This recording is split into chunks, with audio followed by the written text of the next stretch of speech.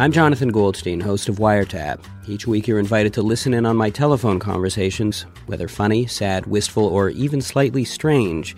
You never know just what you might hear on Wiretap. I knew you had a show. I just didn't think that people actually listened to it. That's the breadth of your genius, Jonathan. It's not just that you're funny, but you can be cripplingly, poignantly depressing. The Wiretap Archives, available on CBC Listen, Spotify, Apple Podcasts, and wherever you get your podcasts. This is a CBC podcast. It's April 25th, 2007, and Carol Off, the host of CBC Radio's As It Happens, is on the phone with a famous mentalist, kind of like a mind reader. His name, the Amazing Kreskin. Carol and Kreskin are just finishing an interview, but Carol has one last question. All right, now listen, just quickly before we go, do you see anything for As It Happens in the future? Oh, I have a feeling this program is going to continue for a long, long time. And am I still going to be here? Oh, yes. Are you kidding me? In fact, can I say this, and you better keep this in to the listeners. If I get into town again, and I'll come over to the station on the air live, I'm going to read your thoughts on the air. That's going to be interesting to the listeners. That's crazy. Turns out it wasn't so crazy. 2 years later, on May 19th, 2009, As It Happens was still on the air and Carol was still hosting. Though it's maybe not too hard to make that prediction. And the Amazing Kreskin came into studio that day, in person, to make good on his promise to read Carol's thoughts. I want you to imagine, Carol, that you're going into a square here, a park here in Toronto, but it's a very foggy day where the fog is rolling down, kind of getting a feel of that.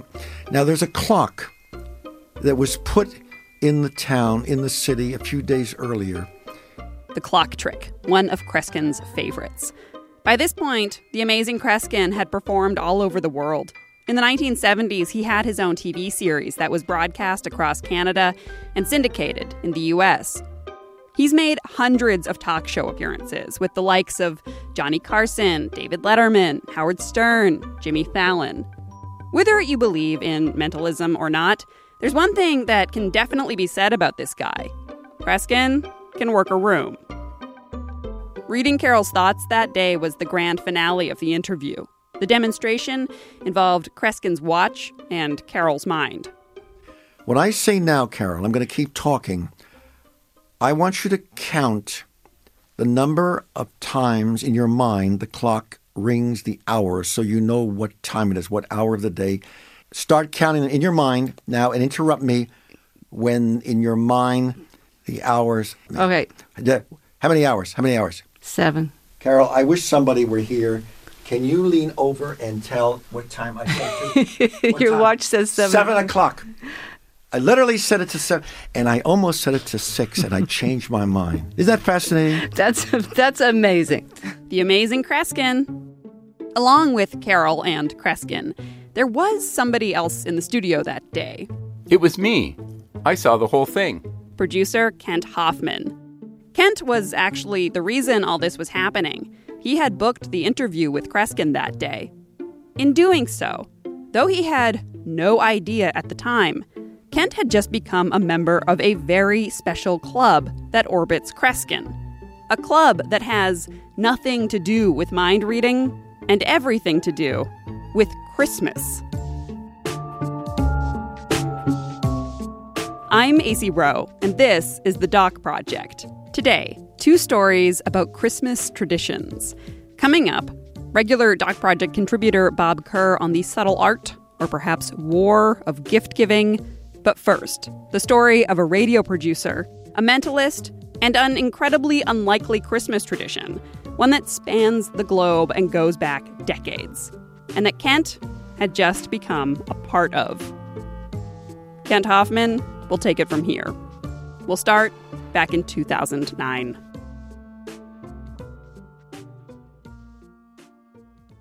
Kreskin had a new book out at the time called Kreskin Confidential. I thought that was a great reason to book him for an interview on As It Happens. I still have no idea how he knew Carol was thinking 7 o'clock. Besides reading Carol's thoughts, it's hard to describe what Kreskin does. One of the highlights of his stage show is that he has his fee for the night's performance hidden somewhere in the theater by a committee made up of about half a dozen audience members picked at random. He then uses his thought-reading abilities to figure out where his check is hidden. If he fails to find it, he doesn't get paid. Kreskin says that out of probably 6,000 occasions, he's not been able to find his check only 11 times. Here's how he described his work to Carol that day. You know, I use the term mentalist because what I do deals with the mind. It deals with how people think. It isn't a magic act. The essence of what I do is capturing the mind. Kreskin first captured my mind when I was a kid, so it was kind of a thrill to meet him that day. He was friendly and charismatic and a bit eccentric, exactly what you'd expect from a celebrity mentalist. He's also well known for his vigorous handshake, and Carol and I both experienced it for ourselves. I have an energetic handshake. It's become like... Yes, I noticed. I'm still trying to get my shoulder back into shape here. And of course, Regis, That Regis, the late, great Regis Philbin. He said, you know, if you're around Kreskin, you really need the services of a chiropractor. I didn't end up needing a chiropractor, but I completely agree with Carol, and I suppose Regis. It's a powerful handshake. The first time I saw Kreskin was on TV in the 1970s. The Canadian TV show was called The Amazing World of Kreskin. I remember watching it. It was pretty far out. The interesting thing is that man developed science and philosophy because of his consuming passion in his search to find new dimensions. Welcome to the amazing world of Kreskin.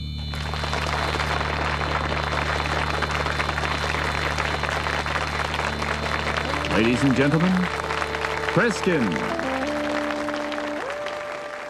Do I believe in the supernatural? Well, of course, the show is not designed to foster belief in supernatural phenomena. I would say only in this way. I think the supernatural is the natural, not yet understood. Supernatural phenomena? New dimensions? Pretty mind-blowing stuff when you're 7 years old. But what really struck me, even at that age, was that Kreskin really knew how to work a crowd. Thank you for standing, man. Would you stand, please? I've never met you before, have I? Why were you thinking about Quebec? It was Quebec City, and we were there a couple of years ago. A couple of years ago. One of my favorite cities. Favorite cities. Does the month of September mean anything to you? Yes, that's my birthday. September the 28th? Right. September the 28th is correct. What does 403 mean to you? Social insurance number. Social insurance. Now, I'm not that familiar with them. How many more digits would that be? 6, a total of next 6. Next to 3? Yes. I cannot get the next digit. What is it, ma'am, after the 3? It is 0. A 0. Then another 3? Yes. And Kreskin gets the next number right. Uh-huh. And the next. Right. So yeah, even though this clip is over 40 years old and the random audience member is not identified, I've decided not to broadcast her full social insurance number. But it's wild to watch. Here's the finish. Last an 8? Right. Thank you very, very much. Thank you, folks, very, very much. Thank you. We will be back, folks, after the following... Now, this was not considered identity theft in the 1970s, but rather a demonstration of one of Kreskin's amazing feats as a mentalist. But this story's not really about what makes Kreskin amazing. This is more of a Christmas miracle.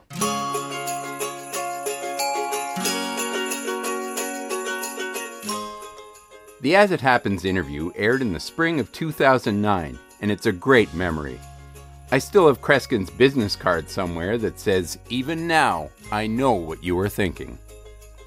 But it was one interview for one day's program, and by the next day I moved on to other stories. 7 months later, just a few weeks before Christmas, I got some mail at work from Kreskin Inc. in West Caldwell, New Jersey. I quickly opened it. It was a Christmas card from The Amazing Kreskin. I thought it was a nice gesture, and after showing it to all my colleagues at As It Happens, I took it home to display on my mantle, to make sure Santa could see it. But the story doesn't end there. The next year, I got another Christmas card from Kreskin, and another one the following year, and another, and another. I don't even work for As It Happens anymore, but since that interview aired, I've received a Christmas card from The Amazing Kreskin every single year for a decade now. The cards are always beautifully printed with the lettering in a delicate cursive font. They often depict the scene at the manger, or angels, or snow-covered villages. The verse is usually a traditional Christmas message, reflecting on the true meaning of Christmas, the beauty of the season, or peace and happiness. There's nothing that would really hint that the card comes from a celebrity mentalist. However, one year, part of the verse read, "My best thoughts for an especially happy new year." On second glance, I realized that the ESP in especially was capitalized. A season's greeting that quietly made mention of the extrasensory powers of the mind. The cards are professionally printed and likely sent out by his assistant, so even though there's nothing obviously personal about them, there's a real personal vibe to them that's hard to pin down. I feel like I'm the only person who gets one, and I look forward to them every year. My CBC colleagues and my family always ask if I've gotten my card from Kreskin yet. They're now a big part of my holiday ritual. A few years ago, I decided to send a Christmas card and a letter back to Kreskin, but I have no idea if he ever saw it.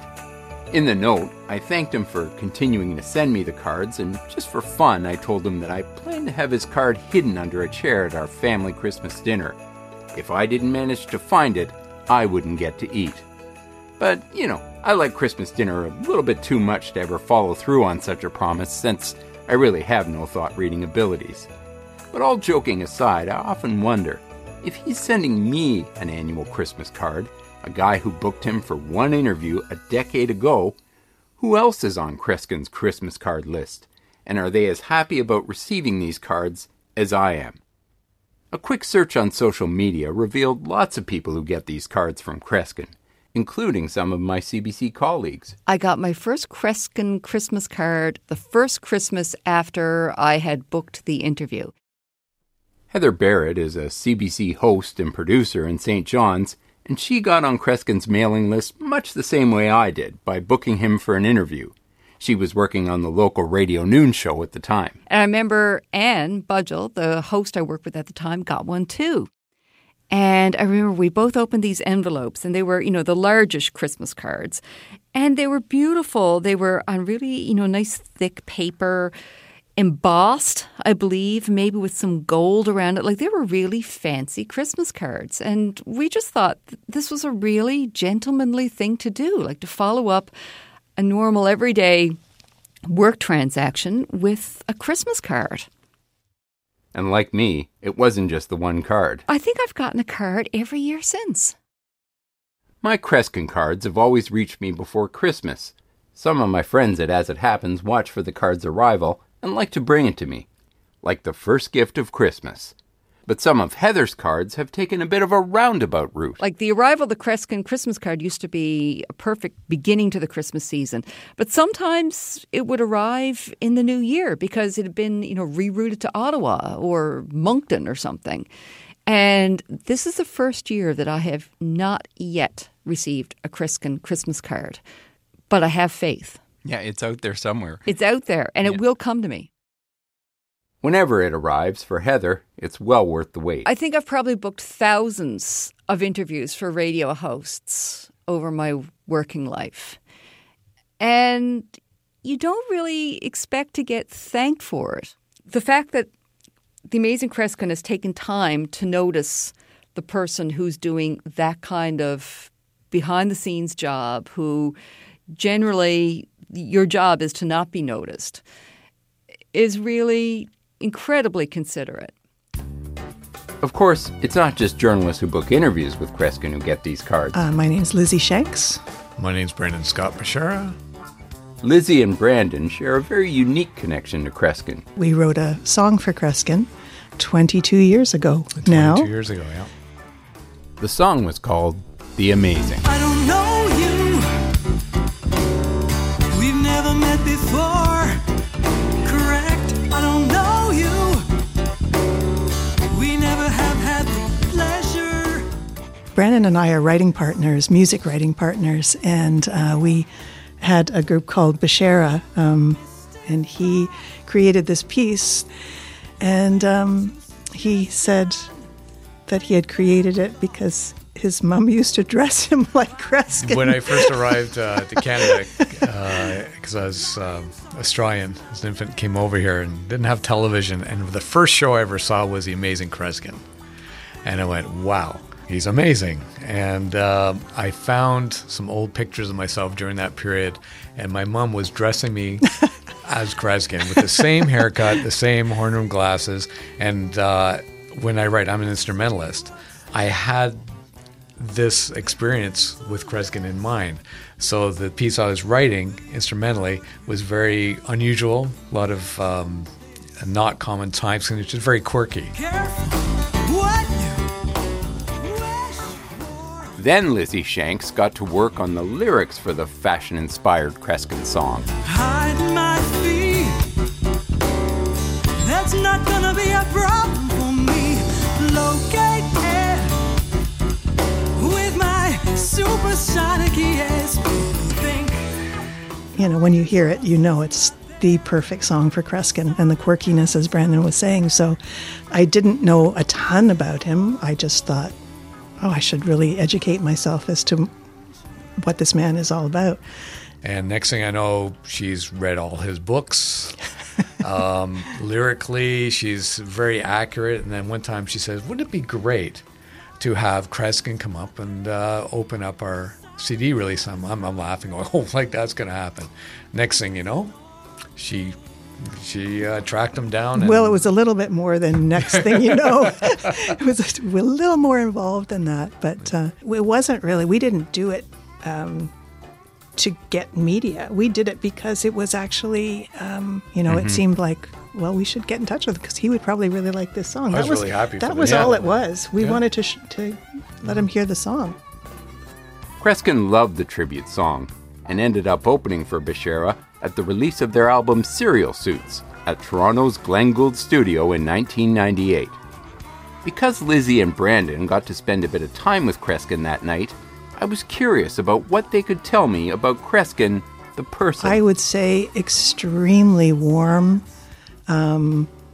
He just had a completely interesting energy around him, I would say. Caffeinated, definitely. yeah, but very personable and generous, kind. Yeah, you know? Really appreciative. I was really very appreciative surprised. person. And that handshake of his is epic. Mm-hmm, it is. Yeah. And hugs. Epic and genuine, hugs. Yeah. And he did say to me afterwards, he goes, "You nailed it, lady."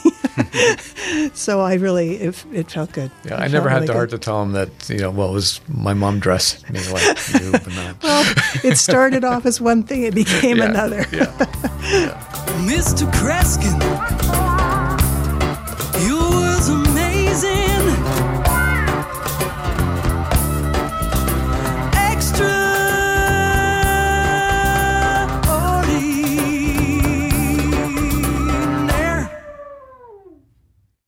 Of course, writing a song about Kreskin means that Lizzie and Brandon and all the members of their band Bashara also gained a permanent place on Kreskin's Christmas card list over 2 decades ago.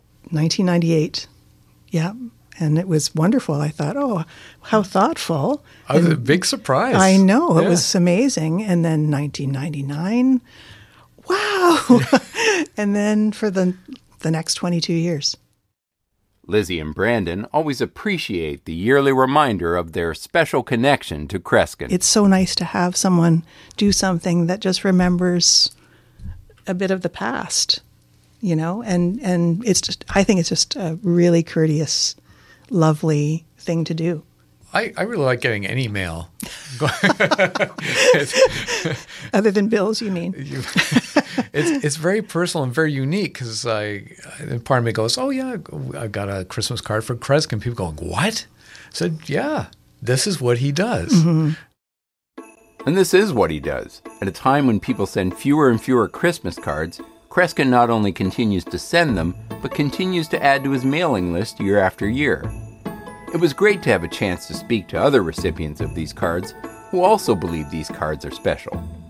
When I first did that search on social media for Kreskin Christmas cards, I found dozens of people who posted about these cards. Every single one of them proud to be a member of this quirky Christmas card club, posting messages like, "It wouldn't be the holidays if I didn't get my Kreskin card." how did the Amazing Kreskin know I wanted a Christmas card from him?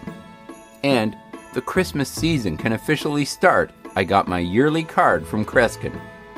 Carrie Speckman, who's a writer and card recipient from Jacksonville, Florida, told me by email that after interviewing Kreskin and seeing his show, she wound up being part of his act. It was incredible. What a sweet man. And of course, she still gets her Christmas card year after year. But there's still one person I really wanted to talk to about these cards. Hello, Mr. Kreskin. Kent, just say Kreskin. Don't say Mr. Kreskin. Okay. I mean, the last time we spoke was about 10 years ago, huh, Kent? That's right. So first of all, I really want to thank you for sending me a Christmas card every single year for the last decade. I look forward to getting them every year, and I still have all 10 of them, and they're actually right here in front of me at the moment. Oh my gosh. So do you know how many people are on your Christmas card list? Oh, it's over 2,000. Over 2,000. The Amazing Kreskin sends out over 2,000 Christmas cards every year. So why do you still send out so many Christmas cards? Because I love the holiday, and the people in different ways have touched my life, as you have, and I don't forget people. I really don't. Now, on the surface, it might seem like these Christmas cards are really just good PR, Kreskin's version of a press release. But after getting these cards for more than 10 years now, I really don't think so. Anyone who sends out over 2,000 Christmas cards must sincerely like Christmas and really like people.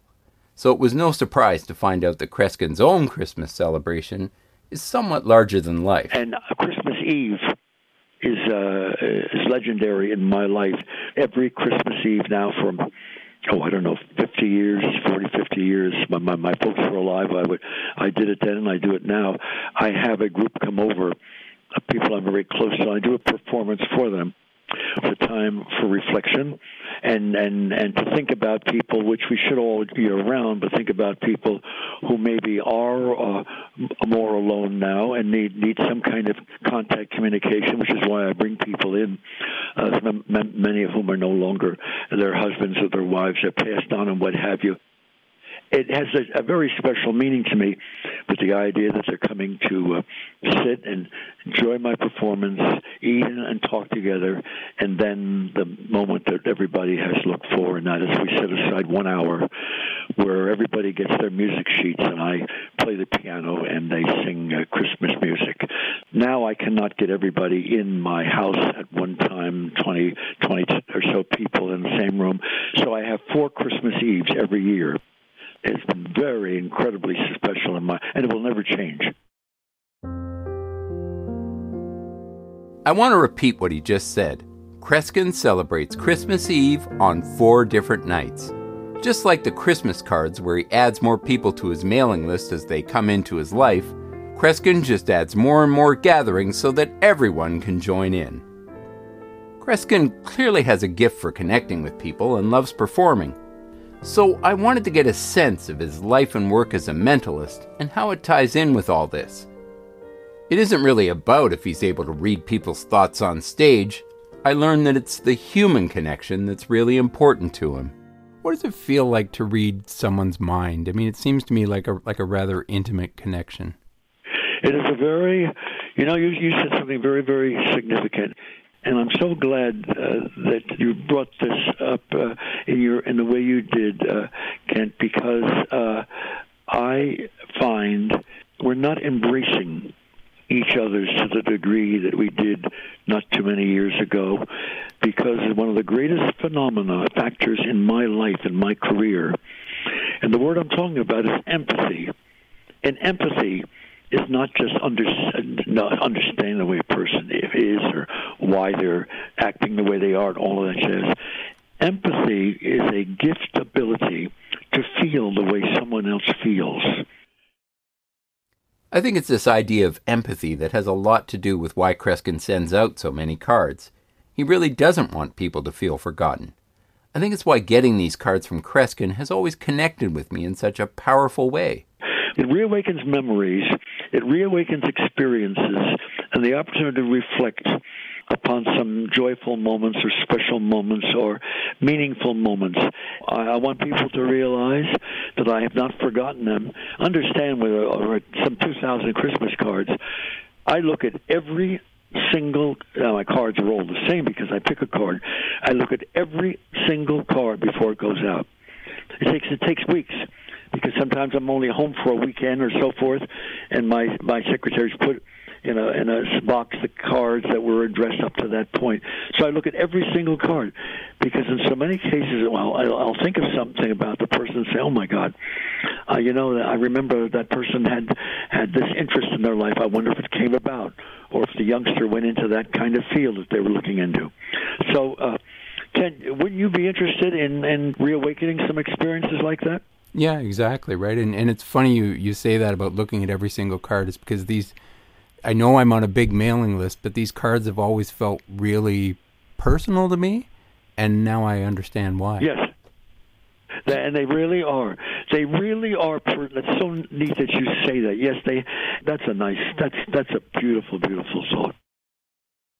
I mean, to me, this idea of sending a Christmas card being all about reawakening good memories and experiences is a beautiful thought, especially this year. I wonder if Kreskin will always keep sending out Christmas cards. Oh, yes. Are you kidding me? I start looking for a new card the day or about a month after Christmas, because the companies all send me their cards. They should see the amount of cards that I get. And they're not sending me to wish me a Merry Christmas. They're sending me to sell me a batch of cards. Well, Kreskin, I watched you on TV when I was probably 7 years old, and I've always sort of known about your career and followed you, and I really want to thank you for taking the time to speak to me today and for sending me these cards all these years, and I want to wish you an amazing Christmas. Well, I like that. And then, Ken, I got to tell you, Ken, sometime when I'm touring Canada, if I'm in your area, you got to let me know, because I will kind of have you come by, and who knows, you may participate in something that takes place during my performance. Good to talk to you, Ken, and let's keep in touch, and hopefully we'll see each other before long, okay? Now, I won't say goodbye. In the spirit of broadcasting, let's just say to be continued. To be continued, Kreskin.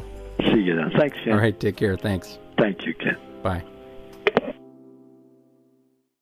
After talking with Kreskin, I took a look at all the cards he sent me over the years, and I came across one that read, "There's something about actually holding a card, enabling one to pause and experience, for a few quiet moments, the joy and inner peace of Christmas." I totally agree. I suggest you take the time to send a card to someone you haven't been in touch with for a while. I'm no mentalist, but I know they'll be amazed to hear from you. Thank you. You have no idea how important they've been to us. It makes me feel a bit special. Yeah. The other interesting thing about the cards is that they were all generally of the religious Christmas variety. And I thought just the fact that he was wearing, in a way, on his sleeve what he felt the meaning of Christmas was really touching. It's about connection to all people. To me, he's showing us how we're supposed to be in the world. Is, once you know somebody and you've had a good relationship with them, foster that, whatever way that is. And for him, it's Christmas cards. For me, it's a fashion statement. That's great. Merry Christmas, Kreskin. I hope you have a wonderful holiday season, and I hope you're having a happy and full life. Mr. Kreskin, you are amazing. Merry Christmas. Merry Christmas, Mr. Kreskin.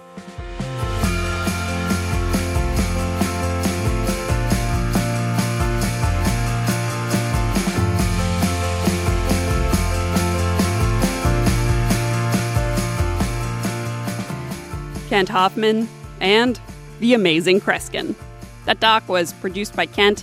It was edited by Mira Burt-Wintonic and me, AC Rowe. And we have an update. CBC's Heather Barrett, she got her card. It showed up in St. John's, Newfoundland a few months after she and Kent spoke. She sent Kent an email saying, "My Kreskin Christmas card just arrived. It was addressed to me via CBC Ottawa for some reason. I had faith it would arrive. What's a few provinces between friends?" to see a photo of Heather's card, some shots of Kreskin, and of course a festive picture of Kent posing with a decade's worth of Kreskin Christmas cards, head to our website. We're at cbc.ca/docproject.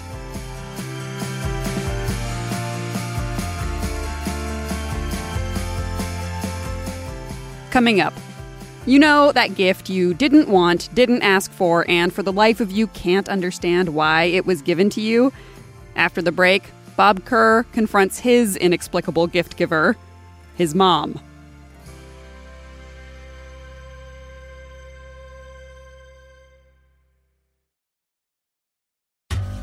I'm Jonathan Goldstein, host of Wiretap. Each week you're invited to listen in on my telephone conversations, whether funny, sad, wistful, or even slightly strange. You never know just what you might hear on Wiretap. I knew you had a show. I just didn't think that people actually listen to it. That's the breadth of your genius, Jonathan. It's not just that you're funny, but you can be cripplingly, poignantly depressing. The Wiretap Archives, available on CBC Listen, Spotify, Apple Podcasts, and wherever you get your podcasts. I would like to introduce this next story with a poem. Christmas, Christmas, time is here. Time for joy and time for pretending you like the gifts your loved ones have given you, even though they are incomprehensible. You smile on the outside as you die on the in, unwrapping Amazon packaging to reveal a diet cookbook, a ShamWow, and a souvenir hat with a dorsal fin. Florida is for lovers. The truth will hurt their feelings and ruin this festive day, so you smile and grin and bear it. The second you get off this Zoom call with your entire extended family, you'll post it all on eBay. Or maybe stuff it in the back of the closet behind your camping gear. Either way, you know, you'll do it all again next year. It's a work in progress, okay? And hey, this year, if it meant we'd actually get to see our families in person, I bet any one of us would gladly wear a dorsal fin hat. Gift giving. It is tricky business. The right gift says what you hope it does. I love you, I see you, I listen, or even just a solid, I have a vague grasp of who you are. And you might think you've found the perfect gift, but that's where it gets tricky. Because 9 times out of 10, even if you're way off the mark, you'll get a smile and a, oh, it's great, thanks. This is something regular Doc Project contributor Bob Kerr and his mom, Lorraine Kerr, have been muddling through for most of Bob's life. The art of a good gift. And last year, they finally had a frank conversation about where, for Bob, it's all gone wrong. And Bob recorded the whole thing. So, prologue, Bob Kerr is an awkward man. Here's Bob.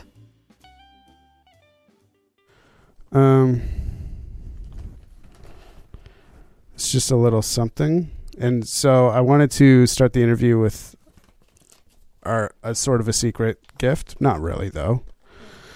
I don't care if you tell anybody, but it's not something that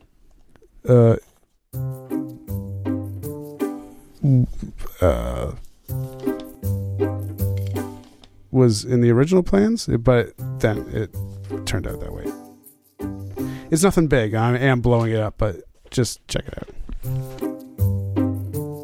That's me surprising my mom with an early Christmas present. I'm fumbling over myself because, well, I'm awkward like that. I've never been great with gifts. Do you remember any gifts that I got you guys when I was a kid? Yeah, I still keep. I have it still. I remember the Christmas bell. The Christmas bell. I don't know what that is. It's out there on my stove. Did I make it in class? No, you bought it. I bought a bell? Yeah, it's a Christmas bell. It's got it does make noise. It's a Christmas bell. That thing on the stove for 30 years was my doing? What I do remember is buying you a 2-liter bottle of Coke and a bag of chips. We probably got drunk real fast and ate fast then, too. Yeah. That was actually the Christmas that the tree fell down twice. Oh, I remember that. Yeah, that was a bad year. As bad as my gifts were, I was a kid. Over the years, my mom gave me some gifts that were inexplicable. Gifts that made you go, It's hard to tell someone you didn't like their present. It feels ungrateful, but it's not about gratitude. To me, giving a gift should come with a message. It says to someone, I see you. And for 40 years, I've been trying to figure out who exactly was Mom seeing. So now, I'm going to ask her. And the confusing thing is, when I was a kid, her gifts were gangbusters. Chapter 1. The Magical Childhood Gift Years. When I was young, my parents were particularly great at giving gifts. I remember gushing with joy when I got a Teenage Mutant Ninja Turtle action figure. Michelangelo, obviously. Then there was a time I got so giddy when my brothers and I walked into the kitchen and found a bumper pool table. And then there was a time I literally jumped with joy when I got a Super Mario 3 Nintendo game. How are my parents so good at the gift racket? Well, I would watch what you were watching, like on TV, and like the one year you got those Transformer outfits. And then you got into He-Man, so you got figurines for that, and the Transformer figurines, and yeah, I just watched what you did, you all did, and what you were interested in, and that's, I would try and get something in that area.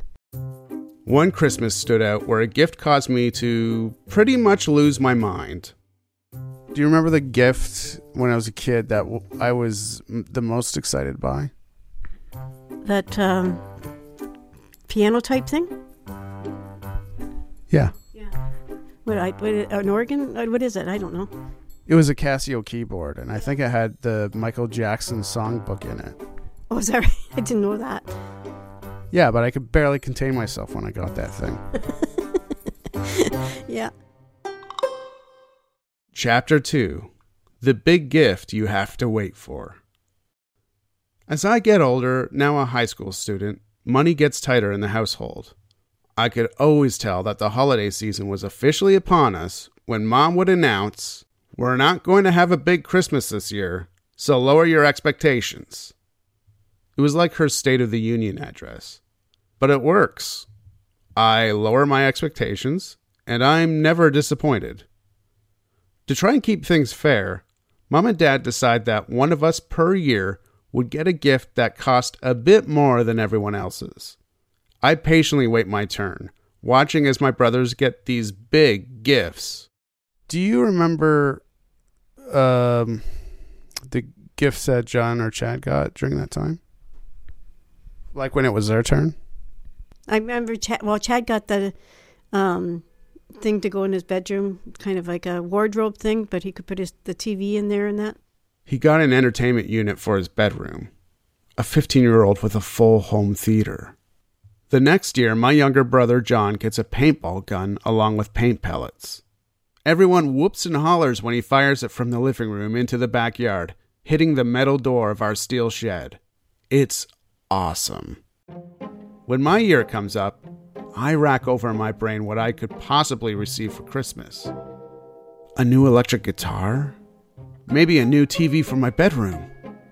I'm 19, so could it be my own car? After we're done tearing open our regular presents, I'm given a small wrapped box. Oh my God, I think. It's a car key. With shaking hands, I unwrap the box. It's a small blue felt box. I hold it there, admiring the fabric. Nice box, I think to myself. I open it, and inside is a piece of paper. My heart sinks. It's a gift certificate. It's for a ring. A ring? Now I know how the hockey sweater kid felt. right. Okay, I remember the ring. This is not what I had in mind. And what's stranger still is that it actually isn't the first time my mother had given me jewelry. When I was 10 years old, my brothers and I got necklaces with little crosses on them. We weren't the most religious family, but my grandparents were, so we did our best to keep up appearances. At first, I actually like wearing the necklace. It's a nice addition to my wardrobe, which is mainly sweatpants and hoodies. I put it on constantly for several weeks. I probably look like an altar boy, but I feel like a gangster. But then one day, I forget it on my dresser. Same goes for the next day, and the day after that. Soon the necklace lives in my sock drawer to be completely forgotten to time.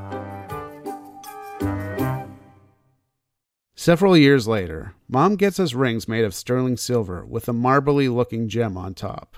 I'm not sure I actually like it, but just like the necklace, I start wearing it all the time. Then I get a painful, itchy rash on my finger where the ring is. I can't stop scratching it. And to add to my woes, the skin on my finger turns green. I don't get it, Mom says with a puzzled expression. They said it was made of real sterling silver. The ring is wrested from my poor discolored finger and stays off. As far as I'm concerned, my jewelry days are over. For the next 7 years, I do not wear a stitch of jewelry. I grow up, I change, I covet electric guitars and cars. So then, at 19, my big Christmas year, you can imagine my surprise, and I'm sad to say, disappointment, when I open my big gift, and it is a decidedly non-car ring. Not even a ring. A gift certificate for a ring. And I got it at a place in the mall. I remember opening the box and looking at it, reading the gift certificate several times. Yep, it was a gift certificate for a ring, all right. Oh, wow, I say, mustering up as much enthusiasm as I can. Thanks, guys. I give my parents a hug, plastering on a smile, but on the inside, I'm crushed. Not only is it something I don't really want, but it's a gift certificate for something I don't really want, which means I have to go into town and pick out the thing I want most of the things I don't really want. When Mom takes me into town, I pick out the least offensive thing I can. I'm graduating that year, so I choose a silver class ring with a large red gem in it that says Grad 19 on the left and Grad 99 on the right, as in Class of 99. The name of my high school frames the stone, Lambton Collegiate Central. I wear it for several weeks. After all, it's my big gift, so I aim to get as much mileage in as I can. But once again, my finger gets sweaty and itchy. I remember how the other ring turned my finger green, and I don't even hesitate this time. I hide it away in the corner of my sock drawer, where it rooms with my necklace. Chapter 3. The Gag Gift Years. As I get older and move to Toronto to pursue my dreams of comedy and impoverished living, the Christmas gifts, perhaps to match my comedy pursuits, get more whimsical. Who lives in a pineapple under the sea? My mother starts giving me a SpongeBob SquarePants themed gift every year. One year, it's a SpongeBob deck of cards. Another year, it's a SpongeBob plush toy. Then, a giant SpongeBob tin of popcorn.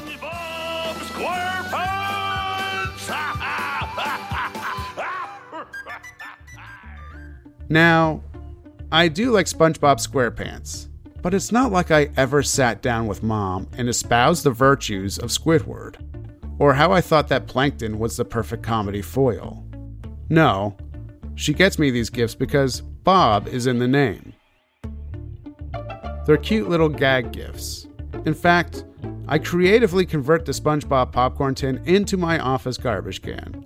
After all, SpongeBob himself was pretty resourceful. He lived in a pineapple, under the sea.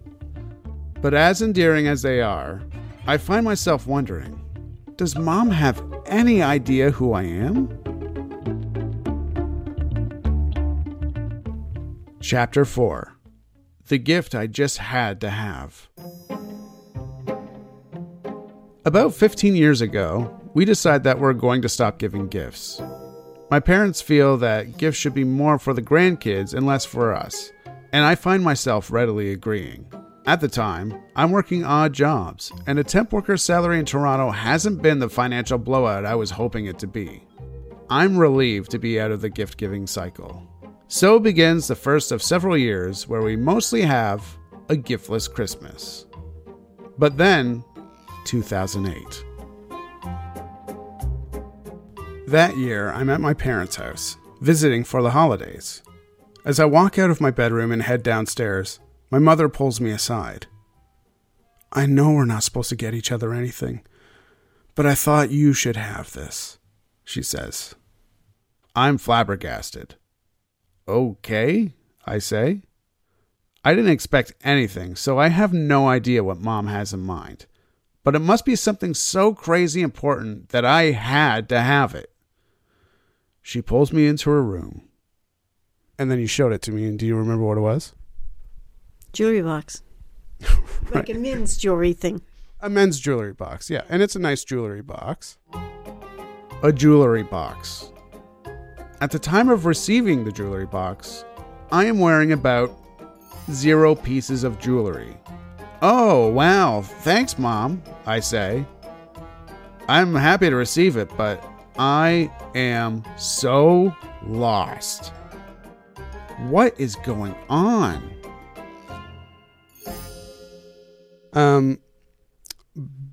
And I was very appreciative, but I was also very confused.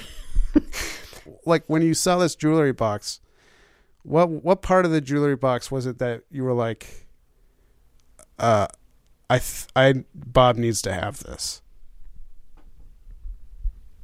I don't know, to tell you the truth. I don't know.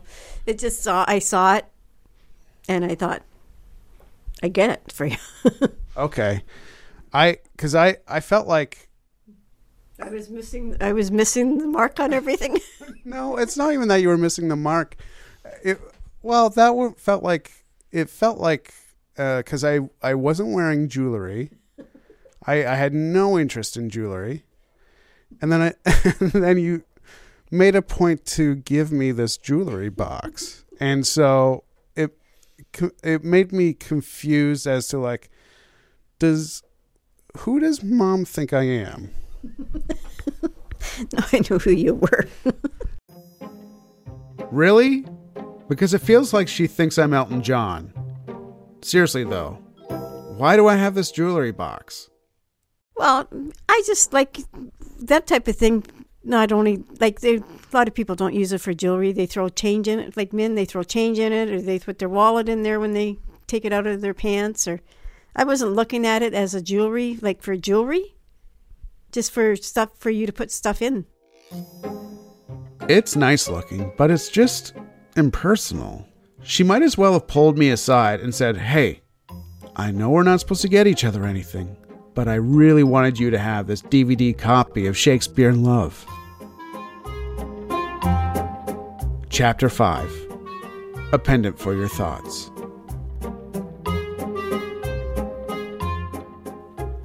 The funny thing is, despite the fact that I have no interest in jewelry, I can't ever seem to escape it. What did you get a necklace from when your dad died? In 2015, my dad is diagnosed with terminal cancer. Near the end of his life, Mom tells us that we have the option to get necklaces or keychains with a pendant that's filled with some of his ashes. I look over at Dad, feeling awkward about the conversation, but he seems unfazed by it all. His approach to dying is characteristically zen. Mom asks me if I want Dad's ashes put in anything, no pressure. Personally, I'd prefer nothing at all, but the subtext I project on her is, your brothers are getting one, I'm getting one, so Are you with us or not? And I am, 100%. Dad's imminent death bonds me to my family like never before. Plus, my dad is right there. Like, what am I supposed to do? Reject his ashes to his face? Come on. My initial instinct is to go for the keychain, but I recently lost my keys in Costa Rica, so I'm a little gun-shy on that option. So, with a deep sigh, I order the necklace. Here we go again. The necklace arrives a week after Dad dies. The pendant holding Dad's ashes is a musical note. Dad and I bonded over guitar gods like Jimi Hendrix and Jimmy Page. Or maybe we just bonded over guys named Jimmy. I put it around my neck. It's the first time I've worn a necklace in 25 years. And I gotta say, I don't hate it. It feels nice. A little morbid, sure, but it helps me feel connected to my dad. So I have it on every single day. I wear it to Dad's celebration of life. I wear it when I fly to Halifax to work on This Hour Has 22 Minutes. I wear it on stage doing stand-up. And then, one day as I'm rushing out of my apartment, I forget to put it on. And I forget again the day after that. And the day after that. Now, talking with my mom, I have a confession to make. I actually don't know where it is right now. It's not that I've lost it. It's somewhere. I just don't know where. Well, yeah, like, I mean, it's what you want to do with it or look at it. Like, you know, it's none of my business, really. Well, yeah, it's nobody's. If I, yeah. Like, I would not be upset with you. Yeah. I don't wear mine either. I'm afraid of losing it. To me, it's just a thing. Yeah. Do you know what I mean? It's not Dad. It's the stuff that I think of with Dad is not something that I could lose. No, yeah. I end up finding it in the back of my nightstand drawer. I sigh with relief. Even if it is a piece of jewelry that I rarely wear, I don't want to lose it. My dad's in there after all. And now I realize I actually have the perfect place for it. I open up my jewelry box. It's been a long time since I looked in this thing. It's a hodgepodge of personal history. I root around, finding some guitar picks, baseball cards, an old bank book from 2000. I flip through the bank book and see that the majority of my spending in 2000 was gas for my car. But I can also tell you the precise time and place I bought Radiohead's Kid A and for how much. $20.69. There's a small plastic pink pig that my younger brother gave to me at a pig roast when I was 8 and he was 7. Whether my mom knew it or not, the jewelry box has become an important place for my small sentimental hoarding. When I look at these things, a memory flashes across my mind. It's like a time capsule of my life. And then I see it. My class ring. I hold it up. It's completely black. I guess I was really surprised because I wasn't particularly someone who wore jewelry. Yeah. Yeah, and it was like either, I don't know, $150 or $200. Like, it was a lot of money. Or maybe, I don't know. I don't remember. But it was your graduation ring, so. Right, and there was like an importance. To us. Both my parents dropped out of high school. It was vital to them that their own children not go down that same path. It was important that's like, we wanted you to go through school, graduate, and hopefully go on to college or university, whatever you wanted. But yeah, it was important for us that you graduate. So it would have been for my grad ring? Yeah. Okay, so that ring was like, yeah. I guess I never put that together. Was it like a matter of pride for you? Yeah, well, for both of us, both your father and I. Right.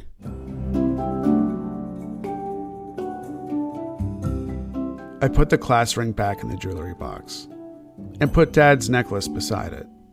I'm glad that I have somewhere safe to keep them. Thanks, Mom. Epilogue. The Ghost of Christmas Presents. Gifts represent what you know of that person, what you think they would like or need. As a child, I watched my favorite shows and movies in the family room, and I chatted relentlessly about things that I loved, what I wanted to do, and who I wanted to be.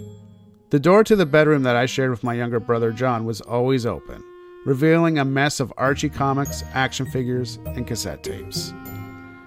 And my mom picked up on this, like she said. I just watched what you did.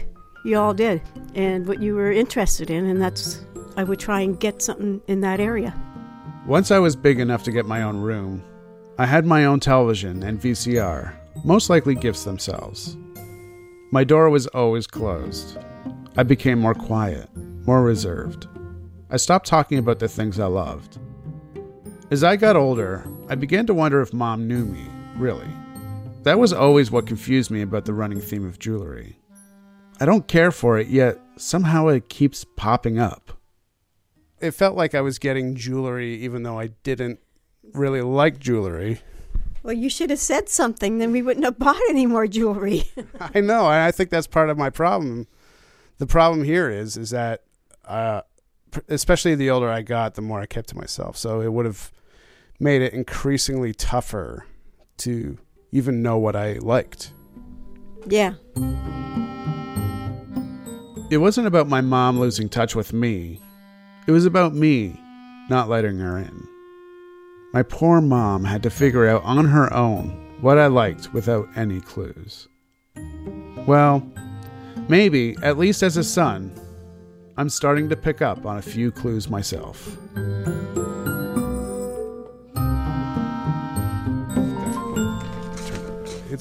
It's nothing big. I am blowing it up, but just check it out.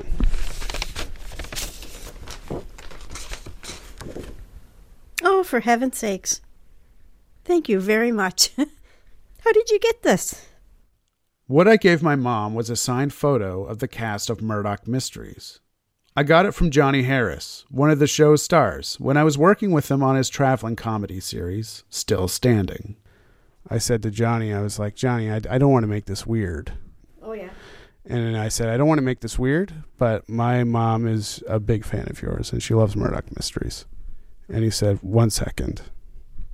And he gave you this? And so he signed that. Yeah. Wow, thank you very much. It means a lot to me. Good. I'm glad you like it. Yeah, I do. I think I get a frame for it now. Okay. I love you, Mom. I love you too. Thank you. Okay. Merry Christmas. There you go. Merry Christmas. Thank you, Detective Murdoch and Dr. Ogden. Merry Christmas. We're not going to find him tonight, Murdoch. We'll pick it up after the holidays. Merry Christmas, sir. Quite.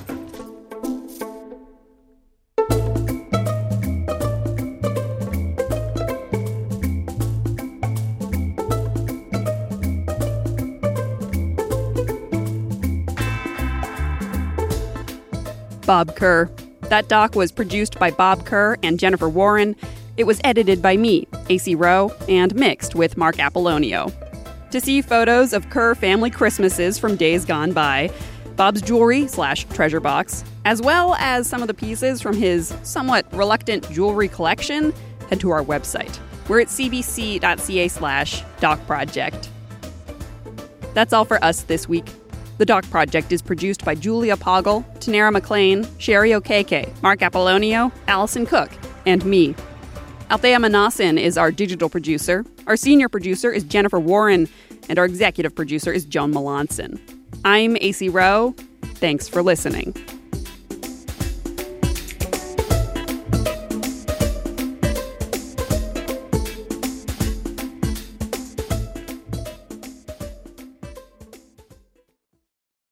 For more CBC podcasts, go to cbc.ca/podcasts.